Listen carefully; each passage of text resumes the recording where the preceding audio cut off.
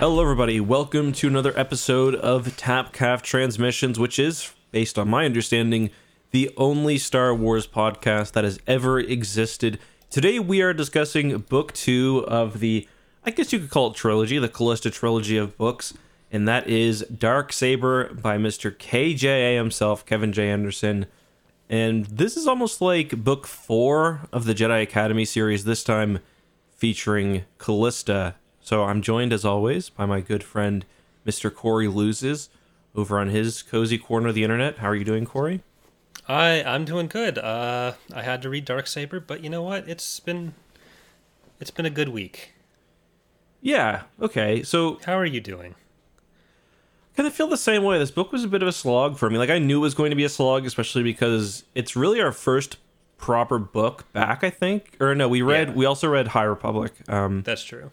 But for me, I listened to that one. So, like, this was my first proper book actually sitting down and reading it. It was a bit of it felt really long to me. I don't know what it was. It's really not that long, but we have actually been doing a lot of Kevin J. Anderson for the last while, because before High Republic or Light of the Jedi, the last full book we did, I think, would have been Children of the Jedi, which wasn't Kevin J. Anderson, but before that, aside from all that, yeah, we were doing the Jedi Academy trilogy relatively recently, I think. Maybe I'm just mixing up the entire we did year. it pretty recently. But we've also been doing the Young Jedi Knight books, and I gotta say I have enjoyed those more than this. Oh yeah, for sure.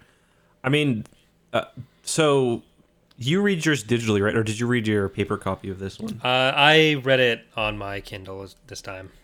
So this is like one of those books where you've always got the like last 30% of the book is dedicated to Yeah.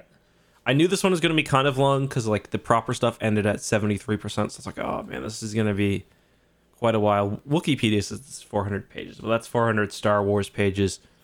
All in all, though, quite a journey. One of those books that I think is actually much better if you just listen to the abridged version on audiobook, which I also did, because it's 4 hours long and it cuts out like a lot of the unnecessary crap. Like that fake Imperial General, he's not even mentioned, which...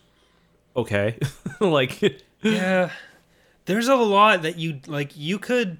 So for those of you who have not read Darksaber before, there's a few main plot points. I guess you could say the Hutt stuff with Darksaber. So the Hutts are under Durga the Hutt, are building this kind of Death Star super laser. not a that's lightsaber. self-contained.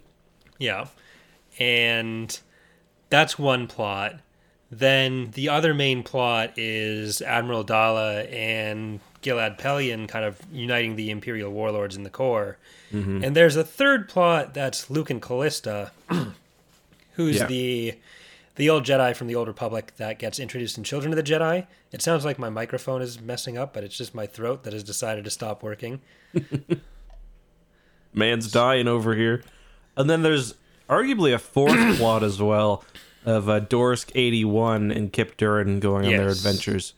And I mean, That's also there. They're all fairly like it almost doesn't make sense for the Durga the Hutt stuff and the Dala stuff to be in the same book, just because like they're so different, and they never like you'll get that a lot in Star Wars books, but then they'll converge for one final battle or whatever else. Yeah. But in this book, they don't really do that. Yeah, and not only do they not converge here, they don't really go anywhere, a lot of them, at all. Like the Dallas. So this book, to a certain extent, is important for what it does elsewhere. Yeah. Like, it introduces and then kills off a lot of the warlords, but that kind of sets a lot of what gets built around in other source books for the warlords. So for anyone who knows about kind of the falling apart of the Empire into the warlords and all those big battles of the post-Endor period, most of that is just small allusions started here, other than like specifically Thrawn and Zinj and Operation Shadowhand. Like, most of that you don't actually see anywhere other than mentions that get fleshed out in source books as having happened based on the appearances of characters in this book. But in this book, they're kind of introduced. You have Teradok, Harsk, and Delvardis as kind of the main ones, and a few other ones that are just not even named. Alluded to, background. And that's kind of what the Empire is broken down into. But they're killed off here. They don't really do much. We get a really big fleet that's built up by Dalla and Pelion, but it's also mostly killed off here as well. So all this stuff that gets built up later of Pelion rebuilding and reunifying the Empire, the stuff from this book is kind of already gone at that point.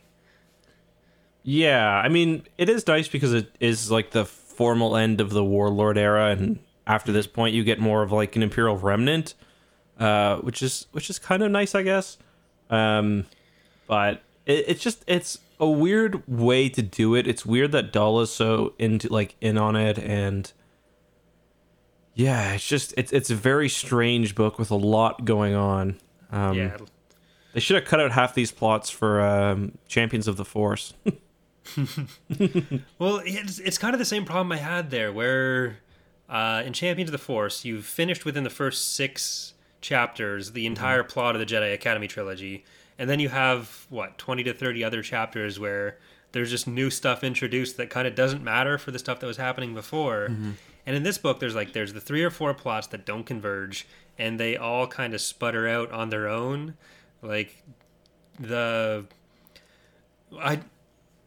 I really do like that Kevin J. Anderson is, out of almost all the Star Wars authors, not afraid to bring in other people's work. Maybe it's just James Luceno that is more willing to kind of play in other people's areas.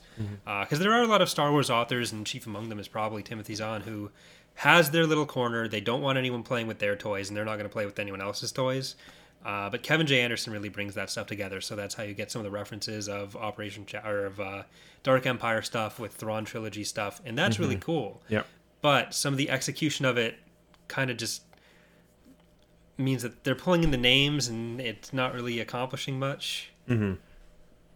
Yeah, I mean, the best tie-ins we actually get that are meaningful are with other Kevin J. Anderson stuff, like the Jedi Knight stuff. Like, I like that Kip Duran's in the book. Like that Silgal gets mentioned. We even get an Exar Kun reference, which is nice. But yeah, it's just a very strange book. So let's talk a bit about what actually happened. I guess we'll take some time to discuss the 3 or 4 main plot lines. Luke, I will say, is one of the most ridiculous plot lines in a Bantam era book, because he basically goes and hits all the old famous locations. He starts off in Tatooine in a very needlessly extended scene where they're on like Tatooine for like 30 pages, and it ends up just being so Luke can visit Obi-Wan's hut, and there's nothing there. But he starts off on Tatooine because Callista, who is the computer ghost that's inhabiting the body of one of his former students, and no, that is, I'm not making that up. There's actually a line that I saved from the book because I thought it did a good job of encapsulating. Let me just see if I can get to my notes. I thought it did a good job of encapsulating the kind of style of this book. I'll try to, let's see, my clippings. Where is it? There's a lot of like consciousness being separated from the body, with like Callista, with Bevel Lemos getting reincarnated, and the monks at the start that have apparently are the actual originators of all hut architecture, and were like an order of monks that built Jabba's palace and were still in it the entire time that he was there. Yeah, that's funny because I just read the what's his name book about Bib Fortuna. I forget what it's called, but from the Tales of Jabba's Palace book. So it was kind of nice to get revisiting that. But I've got a little paragraph here that I think just kind of lays out how ridiculous this trilogy is. Though Callista had been born decades before Luke, her spirit had been frozen within the computer of the automated dreadnought Eye of Palpatine. Luke had fallen in love with Callista's luminous form, until she came back to life in the body of one of his brilliant students who had sacrificed herself to destroy the dreadnought. Now Callista was physically whole again, flesh and blood, beautiful. They could be together, but, in a devastating irony, Callista had lost all her Jedi abilities in the transformation. She was alive again, but not the same, not completely there. They could no longer link with each other, mind and spirit. They had only those heady days to remember, trapped together aboard the Eye of Palpatine. And Luke does have sex with her in computer form. It's heavily implied for sure. in the last book. So let's make sure that we get that out of the way. But there's this relationship is like infatuation at best and like hugely codependent at worst. Totally. It's the absolute worst relationship that Luke is in, I think. Well, I was going to say it reminds me of like when somebody gets their first like girlfriend or boyfriend in high school. Yeah. And it's just like they're just like gross about it. But like it's like that, but Luke's 30 at this point. And then it's like getting cut off from like their ethereal realm is like maybe your girlfriend can't go on MSN anymore. Yeah, you can only see her in school now. It's all Luke talked. Like Luke's involved in some pretty intense shit, like stuff that's actually very important here, or should be very important.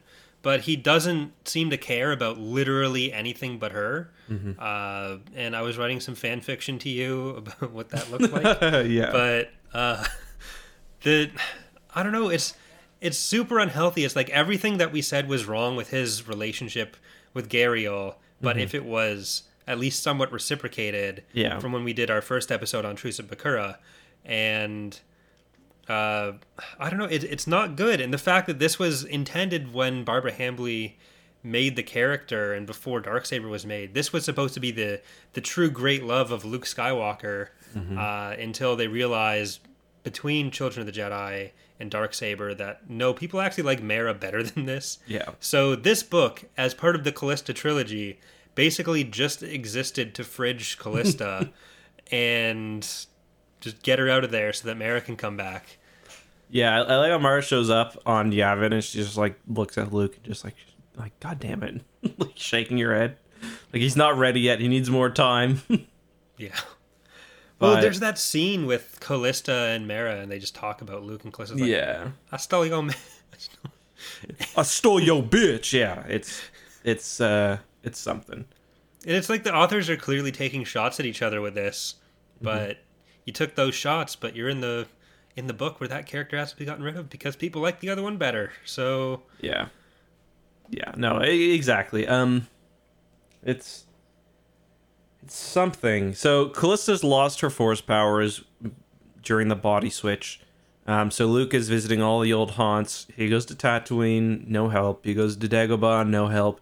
He goes to Hoth, and this is, I'm not joking, a real thing that happens. Finishes off the Wampa that he had taken the arm off of earlier. Well, it's leading an army of Wampas. That's another thing. So they go to Hoth, and there's like this these people there, because of course there is. It's Hoth. Everything happens there, despite the fact that it's supposed to be a barren ice ball. They go to Hoth, and there are these game hunters there hunting Wampas, except the Wampas have basically decided to fight back. Luke and Callista see the entire party just ravaged. No one gives two shits about it. They just go on their way. Luke almost dies here too because the Wampas go into the ship. They rip out the hyperdrive. They just totally mangle the ship, and it's just like, did that need to be a thing? No. So that's one of the major plot lines, and that eventually they end up back at Yavin, the Jedi Praxium, and that kind of ties in with other things. So that's the first major plot line. The second is Dala, who was thought dead by the Sun Crusher in Book 3 of the Jedi Academy series, is back. She's still as incompetent as ever, perhaps even more so. She's decided that she'll travel to the Deep Core, which is where all the Imperial warlords are, because the New Republic is gaining more and more of a foothold across the galaxy, so the warlords are in the Deep Core. She's kind of taken it upon herself to be this envoy and is traveling between these different warlord factions and is trying to get them to make peace, and eventually she kills them all at Toss Beacon and kind of just she's emperor now. Yeah, so she asks them all to work together, gives them a deadline of like an hour where the doors are, or 3 hours where the doors are closed, and they don't come to an agreement. So she's like, all right, you're all going to die now. And she takes all their forces. Everyone else is pretty okay with it. She gets Gilad Pelion on board, who was part of Pterodoc's forces. Was Cronus from Delvardis? I forget. Yeah, I think so. But I do think there's one clever thing Dala does here that isn't really explained in text but makes sense, where she puts Pelion, instead of keeping him in charge of Pterodox forces, puts him on other stuff and puts Cronus in charge of the Crimson Command. So they're not still in the discrete entities of like the Warlord's forces being kept together. They're mixing. Yeah. And that's always a good way to do things if you're going to be taking over a bunch of Warlord's forces. I like they how can't Cronus plot is against described you. as being ripped all the time. Yeah. It's like his biceps were bulging under. I'm like, yeah, tell me more. Very few people get character traits that aren't like physical characteristics. I know. Whereas like Durga's got a Cronus is thing on his bulging. face. Yeah. Yeah, there's really skinny Hut. Just a worm. I thought that was a kind of a Yeah. funny image. Callista has really long legs and is blonde. Luke's like, thank God she took one of my hot students. I was worried she was going to get Silgal. I would have done it, but I wouldn't have been happy. I would have had to have some conversations with Winter there. Yeah. Oh, man. Oh, we've gotten sidetracked already. It's not sidetracked. We got to the main event of these podcasts. Yeah. Can you imagine, though, if she had taken Silgal and Luke was just like, Luke knew how to cure her force, like, illness all the time, but he's like, I just don't want to do it. I just can't do it. It stinks. She stinks. Like, Well, Callista said there's kind of two things with Callista's plot where she says she doesn't want to be with Luke if it can't be on even footing because there would be a power imbalance there. And Luke's like, no, that doesn't matter. I can use force powers for both of us, and kind of misses the point the entire time. yeah. Because Luke is just bad at all romantic relationships. And then the other thing is that she can use the Force if she's using the dark side. And there's a point where Luke's like, just do that. No, don't do that. Yeah, not one of Luke's more gamer moments. Or I guess that was a gamer moment of Luke. He's like, doesn't matter. Like, it's worth a try, isn't it? Yeah. She's like, no, I'm a Jedi. I probably shouldn't do that. Yeah, like there's some weird stuff there where she's like, oh, then our kids won't be Jedi, and screw those normies. But like, she's kind of right in that if she's not going to feel comfortable with Luke having all that power and being like out front as the Jedi master and reminder of what she used to be able to do, then yeah, it's totally fair that she wouldn't want to be around that. But Luke just doesn't seem to listen or care about anything that she says. And while she's around, he doesn't seem to listen to or care about anything anyone else says.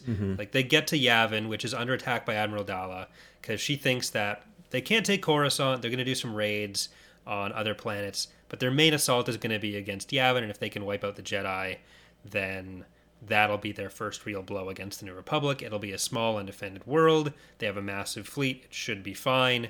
But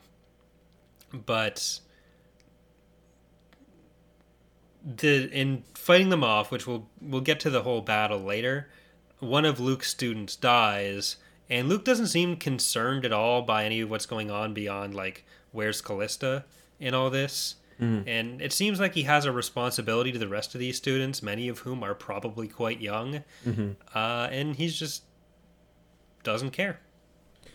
I mean, to be fair, the guy dies in a pretty epic way. Borsk, yeah? Or not Borsk, Dorsk? Yeah. Dorskfalia. Poor Dorskfalia. Yeah, oh god, I don't want to imagine the Borskfalia clones, but yeah. It's like, shut up. Like, what else is he going to do? I will say, during the Yavin fight, the Jedi are, like, the most powerful we ever see them. Like, the shit they're doing. Like, Streen out of nowhere is, like, summoning a hurricane and swatting TIE fighters in the air. They're, like, throwing rocks and trees and, like, full-on guerrilla warfare. Yeah, and then Cam, there's some Juggernauts, and Cam, like, tricks the driver into shooting their own Juggernaut. He kind of points the turret towards the Juggernaut and mind tricks the Stormtrooper running it to shoot at the enemy, and one shot takes out the Juggernaut. So that might be a little bit No, I think it's of fine. bad engineering, but I do like that we get Juggernauts so soon, or so much earlier than the prequels. yeah. Well, this is the first place that takes him from, like, the source Concept books. art, right? Yeah. Yeah, because it was in some West End games, Yeah. I think. But I think I they're don't know, ultimately based on AT-AT concept art, though. yeah. Although obviously they're wheeled. everything is just ultimately based on episode 4 concept art. Speaking of, we do get some interesting ship things in this book. For one, we get the Shockwave, right? Is that the... Yeah. And they describe that as larger and more powerful than a standard Star Destroyer. So maybe that's something you could do for TR. That we actually have that as an allegiance in TR. Oh, okay. Do you? Okay, that makes sense. Yeah. But yeah, we have... how many Star Destroyers do they build? It's like 40 that they build up? I don't know how many they actually built, but they get like 40 Star Destroyers and like 120 victories or something. Yeah, I think they build up from 73 VSDs that Pterodoc has at the start to, is it like 214 or 114, something like that? I think it's 114. Yeah, so we get the ISDs, the VSDs, then we have Shockwave, which is Hearth's flagship. Destroyed. Yeah, that dies. Yeah. But how did you feel about how the battles kind of went in this? Because we have this giant force. Cronus goes as Dalla. So Pelion and Cronus kind of act as Dalla's second in command or second and third in command. Cronus has the Victory Fleet. He's going and doing some raids across the galaxy while they prepare for their assault Which is on Yavin. another thing Dalla does in Jedi Academy Trilogy. Yeah. And so there's actually a lot of battles that happen out of this, but over very short periods of time. And Pelion takes their main Star Destroyer force. He ends up with, I think, 17 that are there, going to Yavin and get yeeted out of the gravity well by the Jedi. Because a few Jedi, they just make Starkiller look like he's completely weak, I guess. Yeah, they put them faster than the speed of light, just out of the fucking the picture. They just like insta teleport them out of there.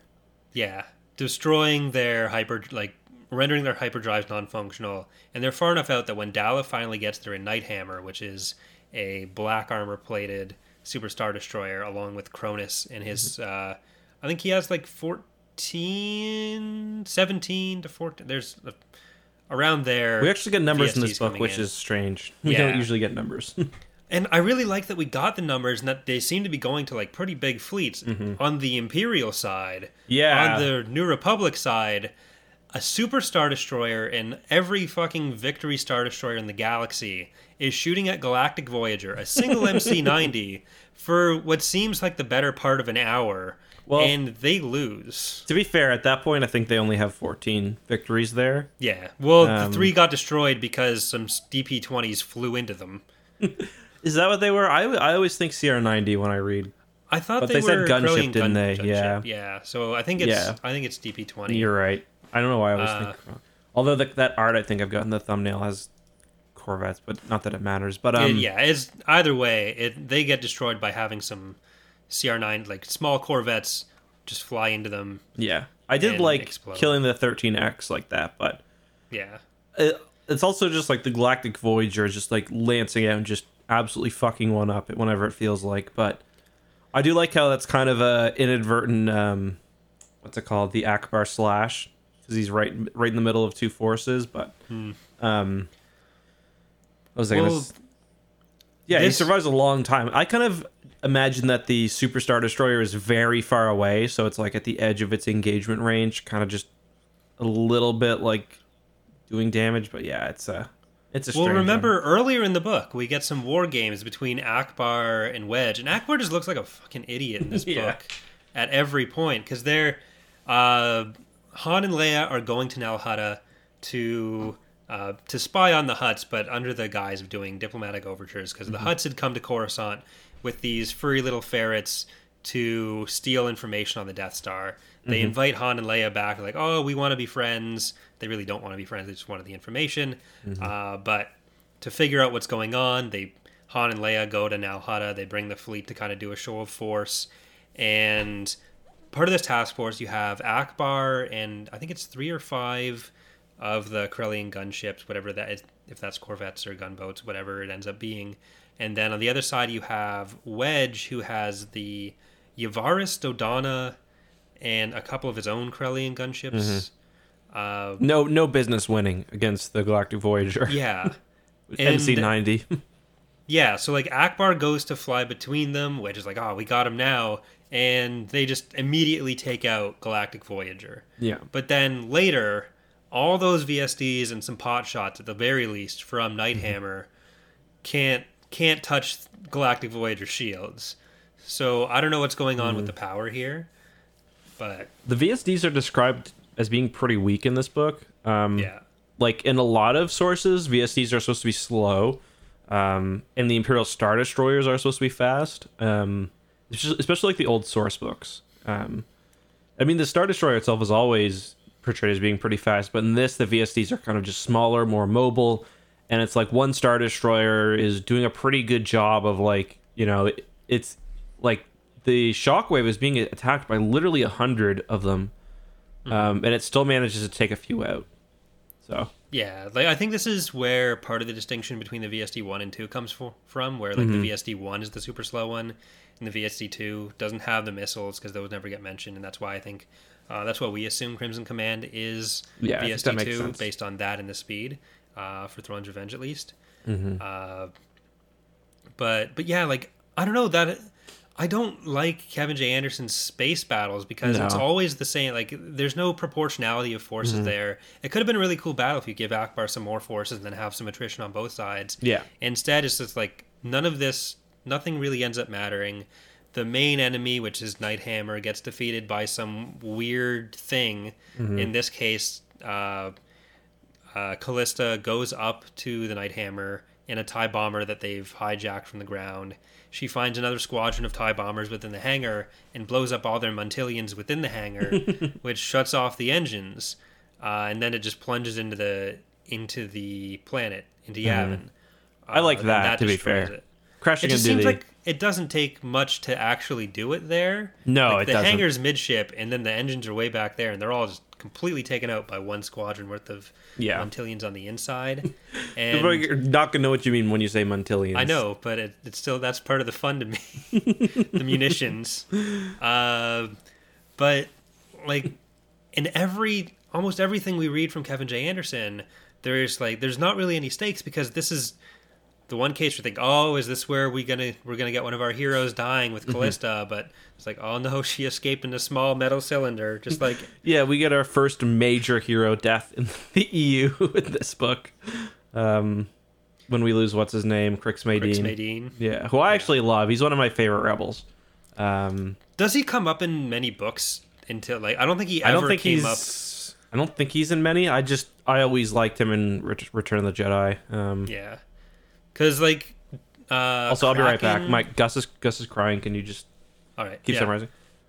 So, like, Kraken usually ends up in the intelligence position in, like, X-Wing and everything. But here we get Crix Madine, who's the general from Episode 6. So, General Madine, that guy.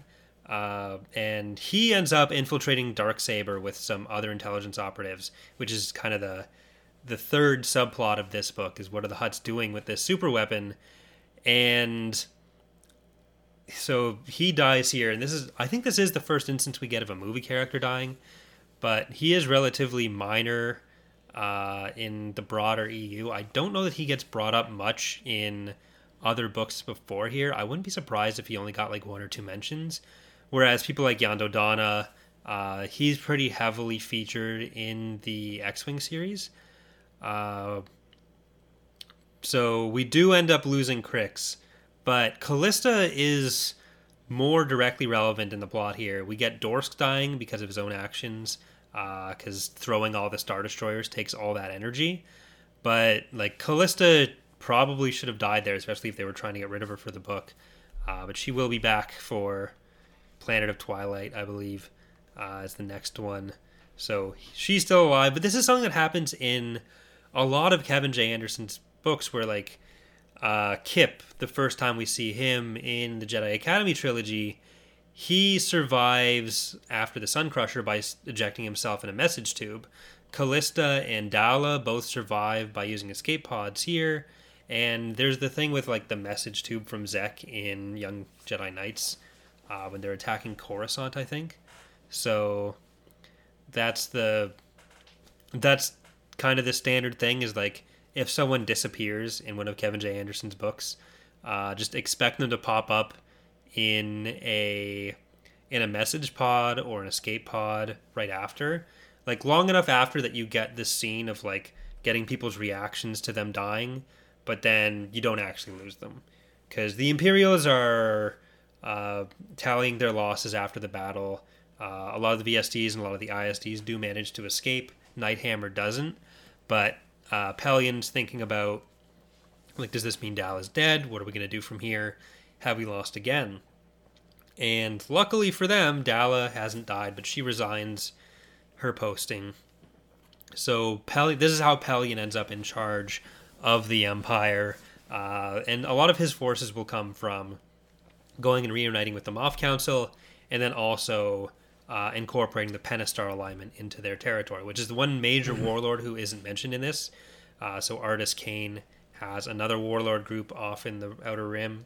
Didn't he die during Dark Empire, though? Yeah, Kane died during Operation Shadowhand, but the Penastar alignment stayed alive. Right. And that kind of becomes the core of the Empire's territory after this point, when Dala passes off power to Pellion.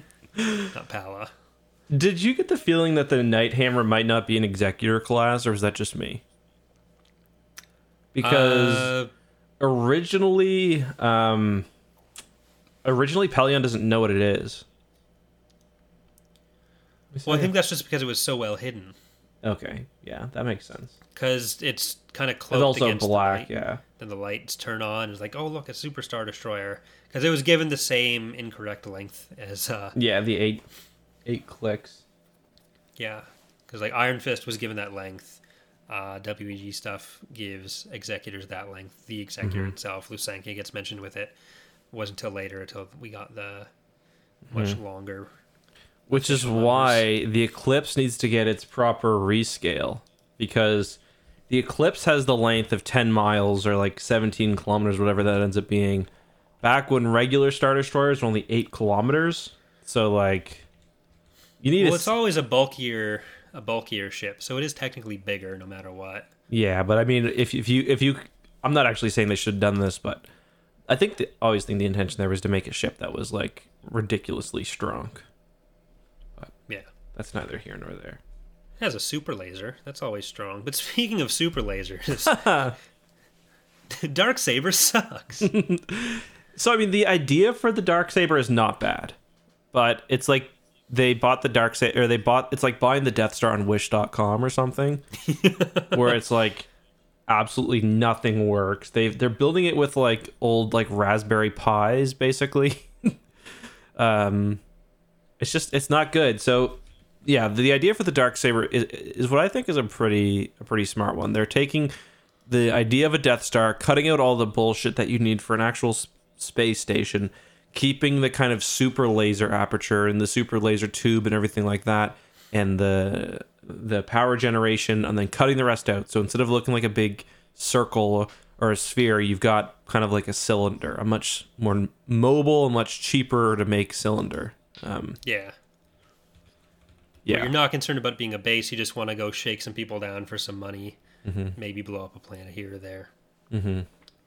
Being designed by the by the Death Star's original designer, Bevel Emelisk, but not the original body of the Death Star's original designer, because apparently Pellion has kind of a fetish where he will execute people but clone them.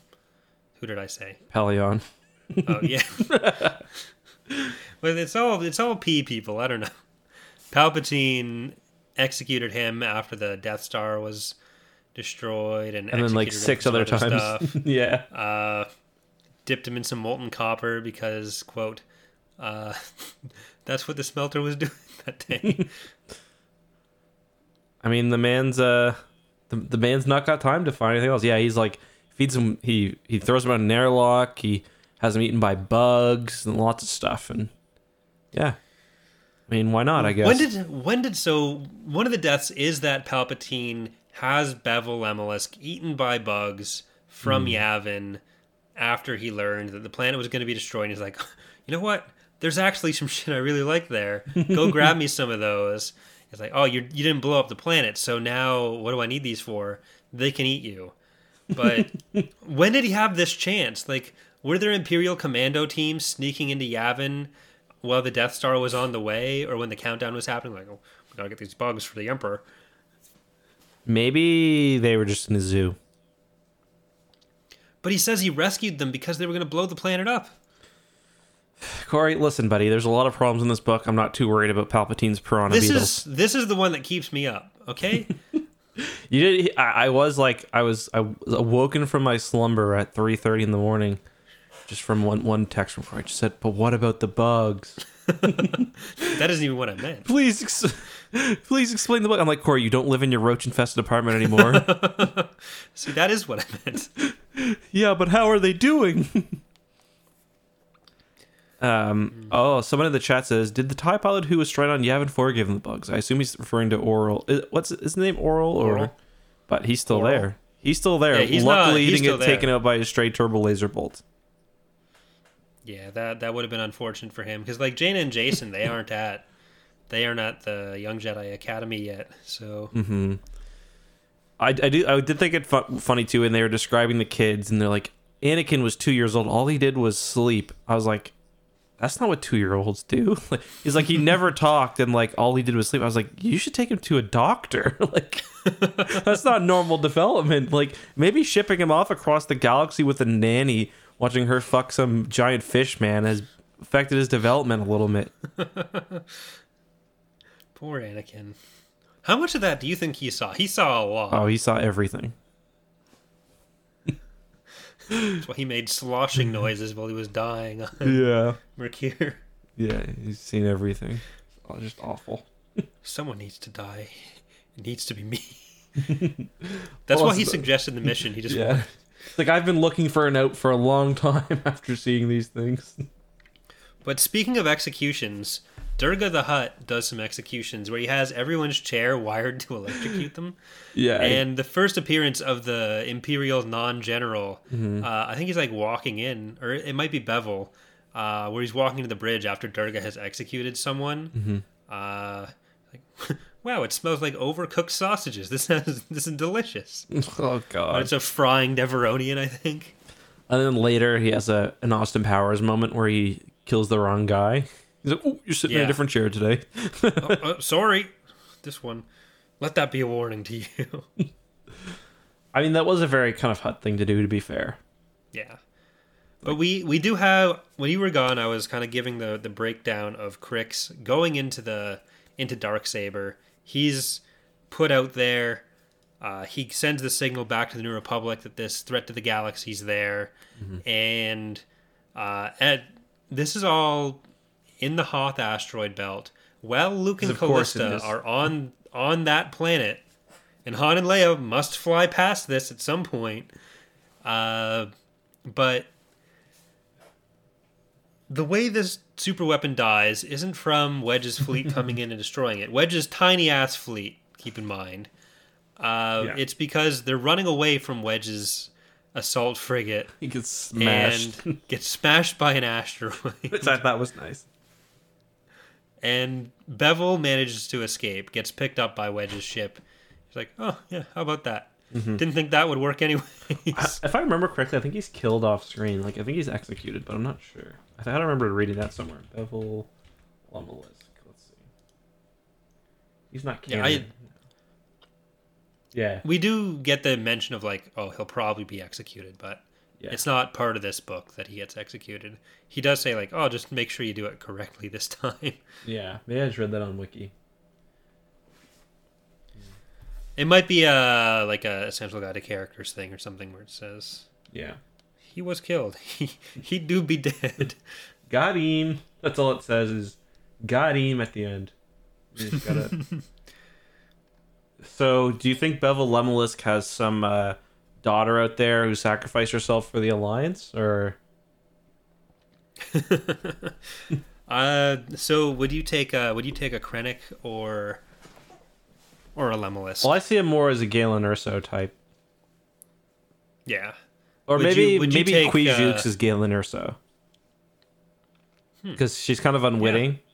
Yeah, because Bevel is in on it the whole time. He doesn't really care. He's kind of more like the post-war Nazi scientists that end up going to every nation. Yeah. He's the Werner von Braun. Also, I was just looking at Wikipedia for this, and when you look at that, number 3, Darksaber's trending. I'm not going to examine this any further, but I'm going to assume they're talking about the Darksaber from this book, just because of the immense reach that us, the only Star Wars podcast, have. That we, the only Star Wars podcast, have.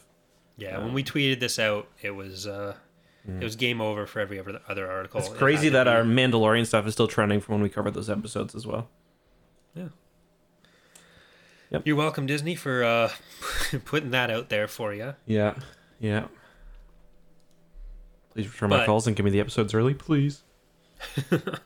There's one other subplot that I've been kind of tracking throughout the Young Jedi Knights books, and a little bit in the other stuff, but it hasn't really come up outside of Young Jedi Knights so far, where we know eventually that Jacen Solo is going to become a Sith Lord.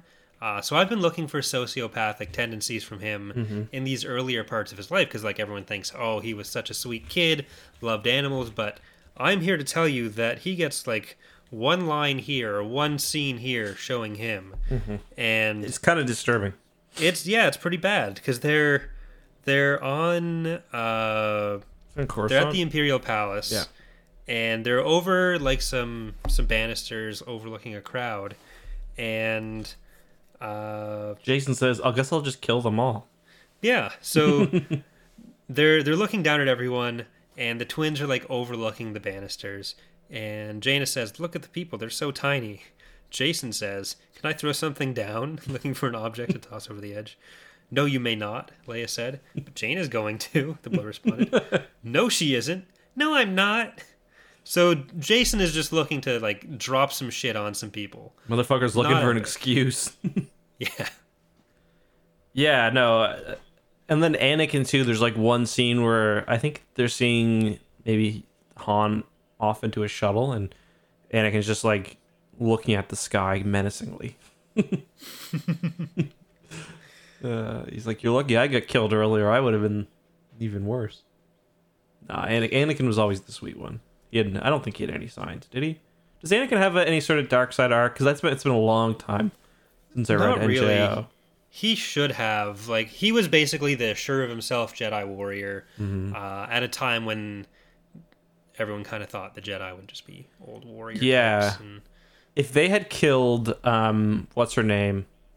Tahiri? Yeah. If they had killed Tahiri in Star by Star, maybe that could have been an interesting setup for... I mean, I'm not looking forward. If we read Junior Jedi Knights, I'm not looking forward to reading those early NJO stuff, just because they like take all that. It's like, all these characters that you loved reading about when you were kids.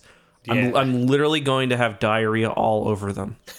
Yeah, like Ikrit and Anakin just die in probably some of the most brutal ways possible. And Tahiri might have like the worst life. Yeah, she gets like badly tortured and like Vong. She gets Vonged basically.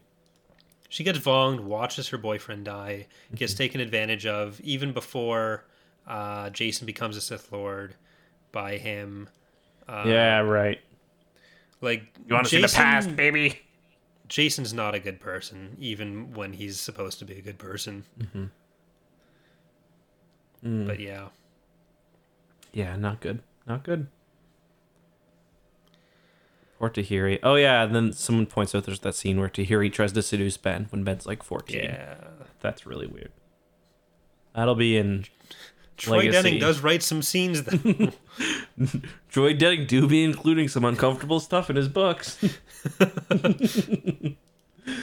Should have him on for that, but I forget which Legacy of the Force book it is. You're like, Troy, what were you thinking when you made 18-year-old Tahiri try to touch 15-year-old Ben's wiener? Was that a conscious thing you did, or was that... What was the point of this scene? Well, we got another guess for you question. Here, Troy. The twins loved colored cubes of fizzing protein gelatin. Oh, God. Let's move on. Well, this page is just full of so many things to talk about. Leia appreciated Mon Mothma's confidence in her when the former chief of state passed the torch of leadership. Yeah. The whole elections thing in the Democratic Republic. I'm sure they're just happening off screen, right? Like, it's not just... I don't know. It kind of seemed like maybe it's like this thing where like you elect the Senate and then... But they elect chief of state as the GA because we get Well, Steve they Martin elect- elected. Or no, he's Yeah, still he gets the New elected Republic as the at that last point, New are they? Republic one. Yeah. Because Cal Omas does reorganize Steve the Martin. Republic into the first Galactic Alliance. Immediately, with like entirely from his own power. So I do think the New Republic may still have some problems with executive overreach. Do you think there. after like the Jedi had propped him up, like, and like Luke and them had went out of their way to make sure he wins, they were like kind of pulling at their collar, but like, ugh, like I don't know, this guy, he just kind of Yeah. ended the government, like. Well, he didn't end the government so much as he Fundamentally subsumed it within other governments and Yeah. other governments within them. So Gee, the it's so federal weird. structure of the Galactic Alliance is kind of strange. It's almost like I still think the degree to which the Empire is included is inconsistent, but yeah. Well, because a lot of them are just kind of member states where there's the overall government of the Galactic Alliance, which kind of replaces the New Republic, and they have some jurisdiction over member states, but there is a lot of except for the New Republic, which they've like fully subsumed. yeah. Yeah. Well, it's kind of like the difference between like England under the UK Parliament versus Scotland, where Scotland still has its own Scottish Parliament, but yeah. So it's not quite the Canadian style of federalism. It's more unitary state, but with some. We elected Dala as MLA. Yeah, that wasn't good. No, the Dala whole got thing where elected as Dala PM. becomes chief of state So is dumb, man. this is yeah. Look, listen, Dala blew a 100 Star Destroyer advantage to 0 against a world with no ships. Yes. No turbo lasers. Like, you know what you could have done instead of sending TIE bombers down? Just shot it from space. No, because the Jedi send the ship away. It did mean that Dorsk 81, who gathered all the power of the Jedi into himself to shove him out a little bit, he does fry himself. Fucking wrecked Torsk. Holy shit. Like, one of the Jedi just laughing in the background. Kip's like, we must find Silgal. It's like, Kip, I have no eyes. I just imagine, like, he's, like, turned into, like, a pile of dust. And, like, like Kip's just, like, getting his dustpan. He's, like, sweeping a dustpan. Someone get Silgal! Get me Silgal and some super glue. We can still save him. Oh, grief does strange things to a man. God, I can't wait till we get to Legacy of the Force to really just see how we get to a situation with Dala in charge. Well, from what I remember, Luke kind of just picks out of a crowd. He's like, you. He's like, eeny, meeny, Dala, go ahead.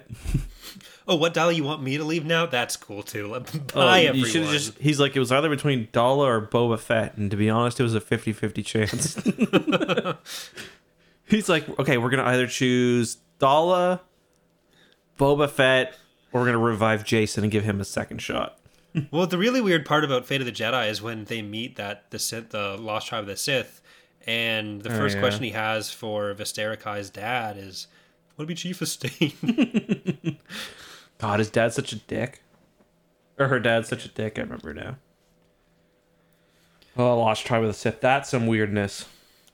God, we were heading into some fucking weird territory. Yeah. After Luke hunting Fate down of the... Jedi and Well, the last thing we get is Luke sending out the quest knights to find the Temple of Mortis, or the Mortis monolith, Yeah. and Luke was going to go get, like... I don't remember if he's going to get the Dagger of Mortis so he could kill... Because they don't actually kill Abeloth for good in those books. no, It's like round puts her out one over. well, you have to beat her every 20,000 years or something. Is basically what the story is. Anytime there's going to be war, you have to beat her. Ah, man. But it's always a war. We've got 2 Imperial Remnant Wars scheduled for next week. Everybody call Darth Crate. Yeah, the Darth Crate stuff's a bit weird, too.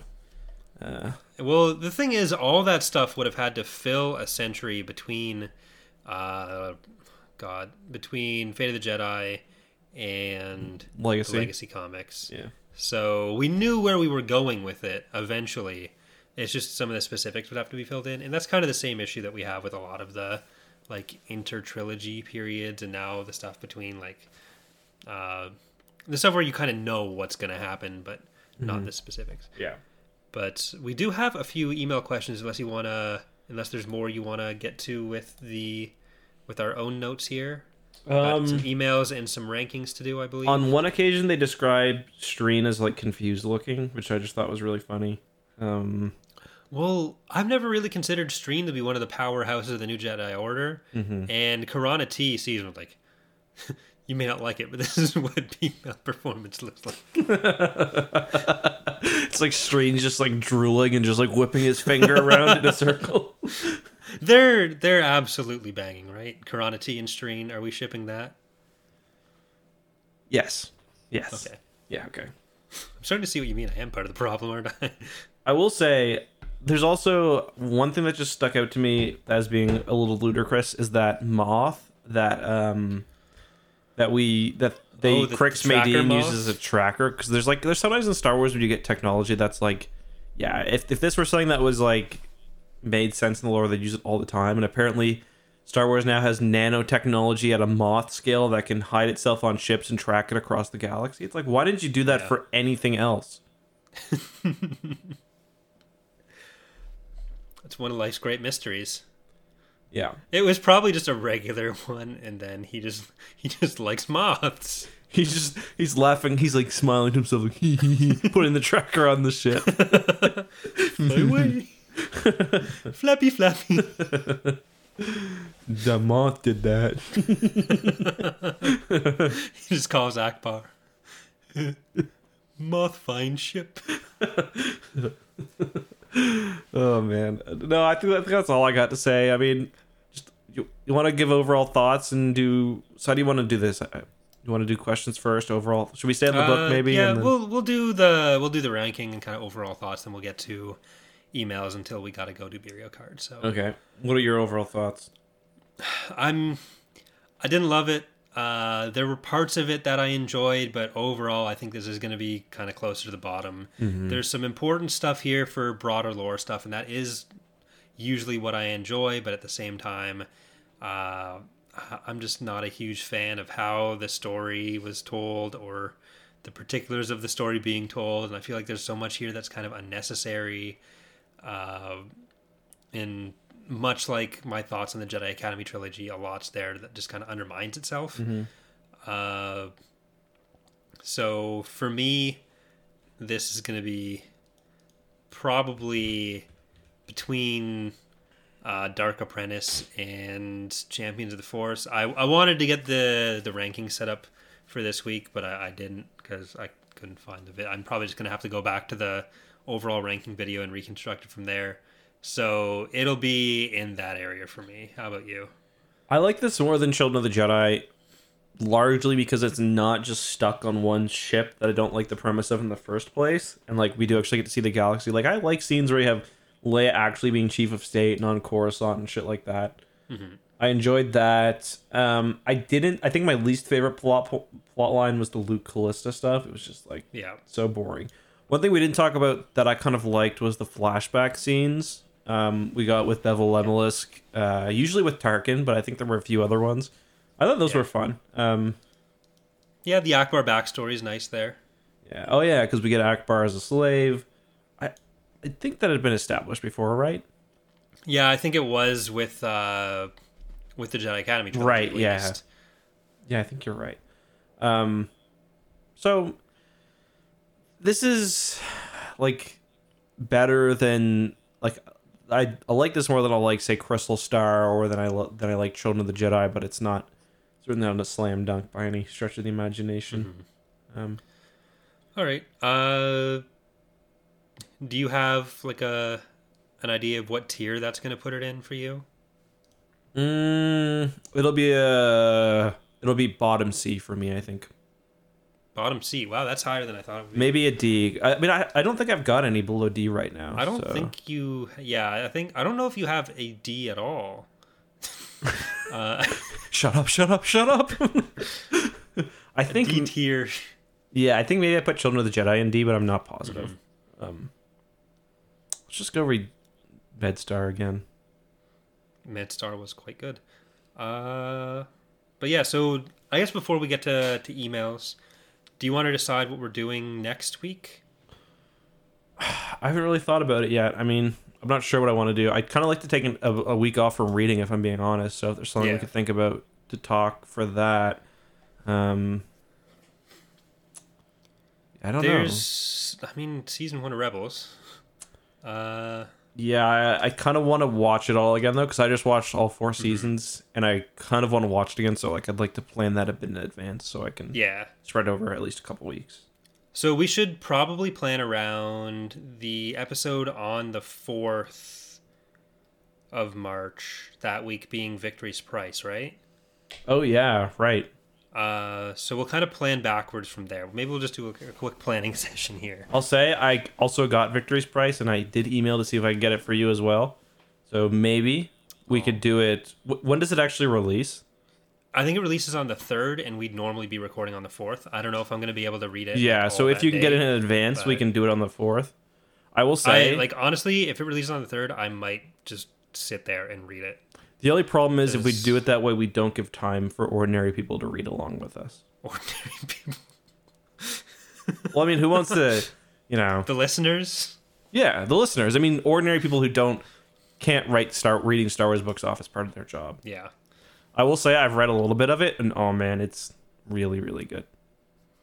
I did my Control F at the beginning of the book, and I've told this many times. Whenever I get a new advanced reader's copy of a book, I go to the program and I Control F certain words. Found a lot in this one that got me excited. Wow. Are you done already? No, I'm gonna read it this. That's kind of why I want to do something I don't have to read, because I want to read it this week. So we have basically 3 episodes between now and then. The Young Jedi Knight books are still reading, so there's that. Yeah, we could do that, or we could just do 3 weeks of Young Jedi Knights, because we do need to finish them, or we could do a comic maybe. Yeah, I'm trying to think. Do you have any thought, anything that's jumping out, or maybe if Chad has anything that's jumping out to do as like a topical one, or I don't know, man. I'm looking to chat, see if there's any. We could also just take some ideas. Eventually, we could do another question episode as well, because there were some questions we didn't get to, and people seemed interested in that. Yep, so that's true. I'm trying to think if there's any, and we also did do the last questions one on my channel, I think, so it would be on yours, so it'd be a good switch. Well, that also means we might not get as many questions. We could also do Into the Dark at some point. I'm not sure how short it is, because it is a young reader's book, but I don't think it's that short. I personally would also like to do Star. No, what's the name of that book? I almost said Star by Star. It's not that. I almost said Across the Stars. A nice it's short not one. That. The one that came out with Light of the Jedi? No, yeah, well, that's Into the Dark, isn't it? Isn't that what it's called? Yeah, how long is that? I'm just looking right now. Probably still pretty wrong. Yeah, it's 352 pages, so... How many issues of Crimson Empire are there? Or how many... For Crimson Empire 1, I think it's only like 4 issues. It's not very long. Well, I even mean overall, because we might be able to just do... there's 20 total issues of Crimson Empire. That's quite a bit. 20 issues. And they're, Crimson Empire 1 is very different than 2 and 3. Well, do you want to just say we'll do Crimson Empire 1 next week? Sure. Yeah. That's 6 issues of a comic. I think that's not... that's... Doing 1 is definitely... I just meant doing all 20 at once is a lot. No, I was going to say, since we have 3 weeks, if we did Crimson Empire 1, 2, and 3 in a row, then we get them all done at once. Yeah. Yeah, I just read them... I think Crimson Empire 2 has the Lusankian as well, which is cool.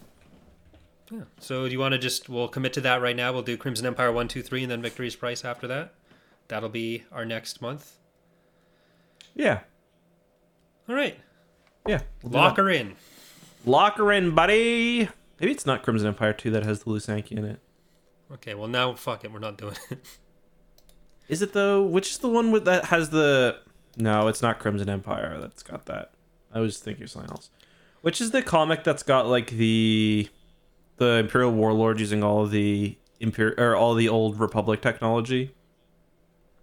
Remember? That's the... Shit. The Restored People. Yeah, the Restored Empire. What comic is that? Is that... It is Crimson Empire 3. Is it? Okay. Yep. Because Okay, that so has the 3. Lusanki in it in comic book form, which is kind of cool. And I think I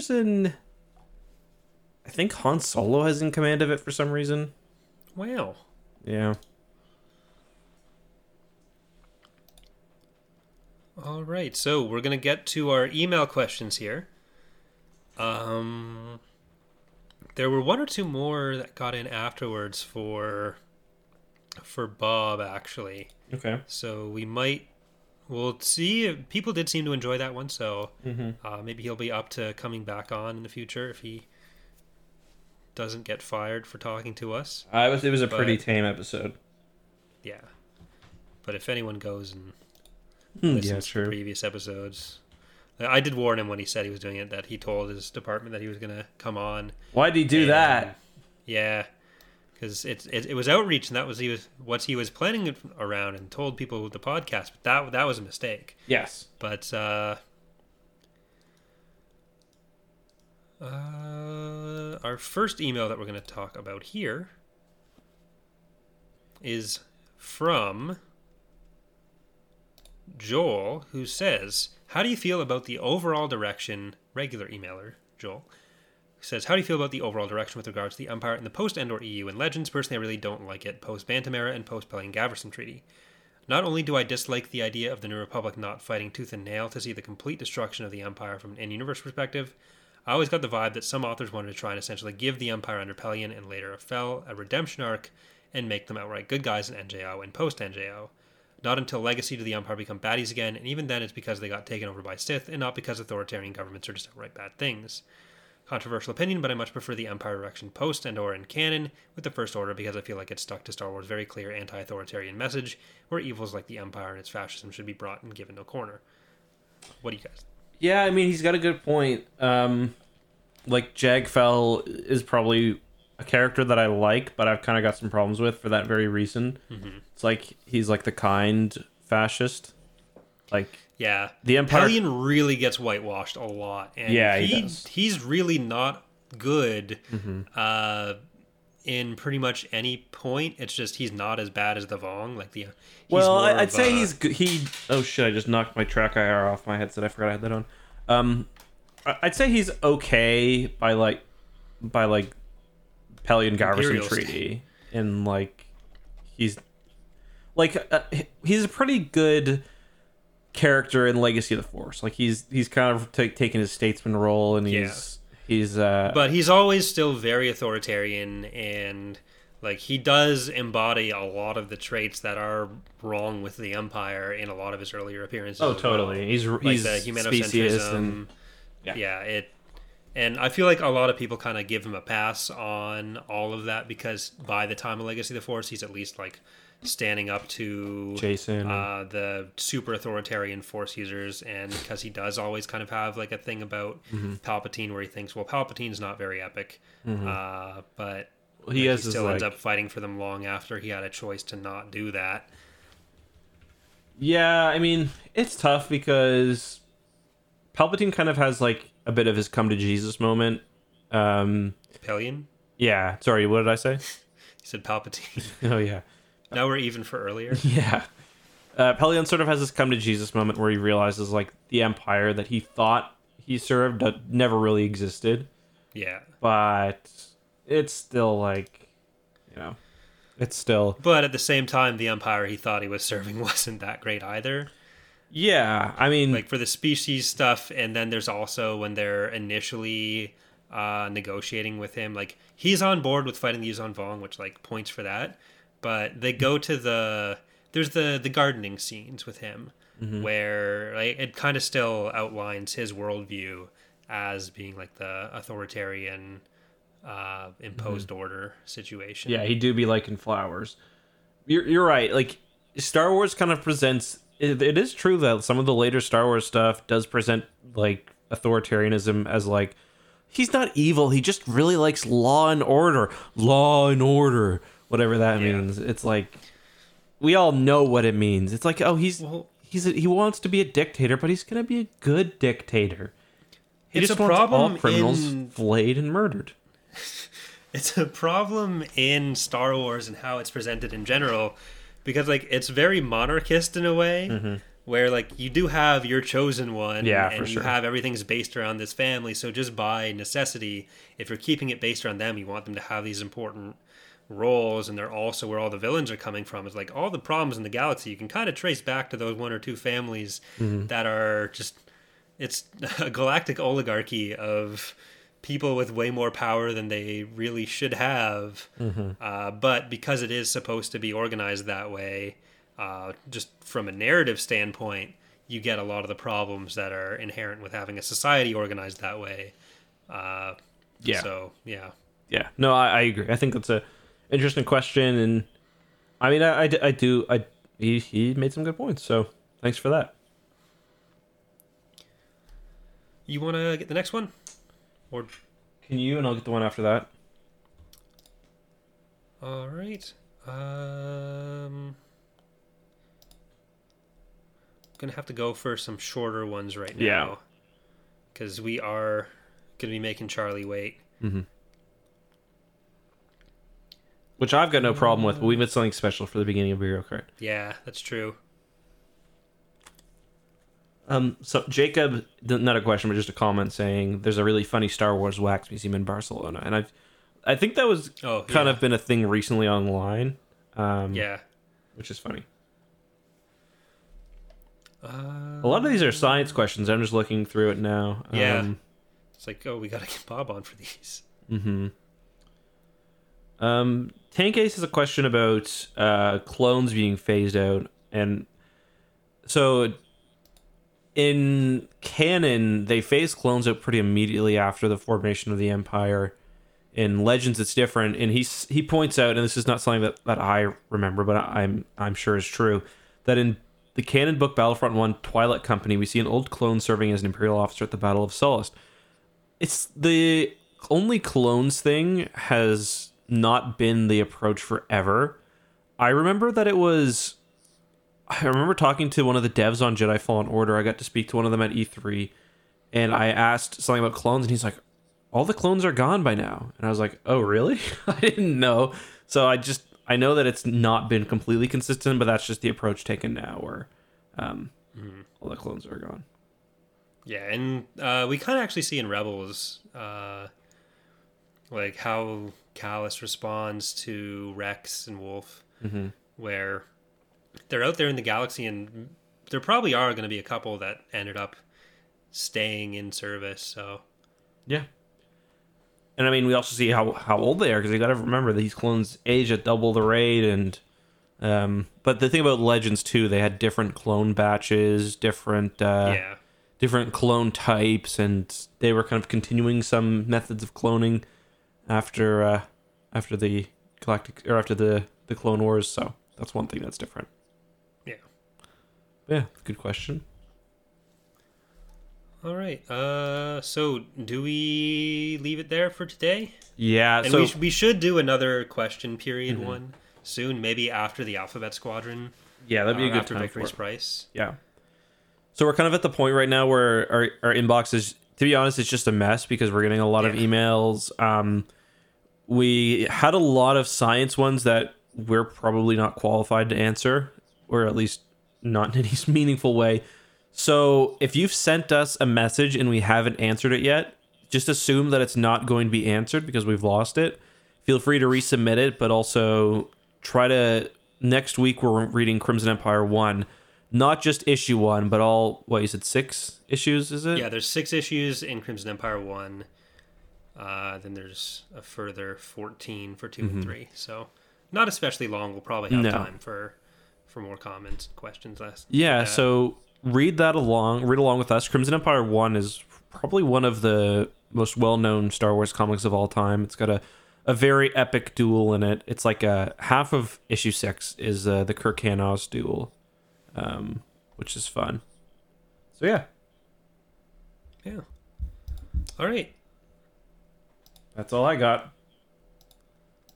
And that's all I've got. I'm assuming you're going to end the stream while I'm talking. No. All right, guys. That's it for today's podcast episode. Thank you so much for watching. As always, guys, do me a favor. I'm not going to cut Corey off before I do the very important thing of telling you guys to go to your favorite podcast platform, iTunes, Podbean, Joe on the corner who sells podcasts.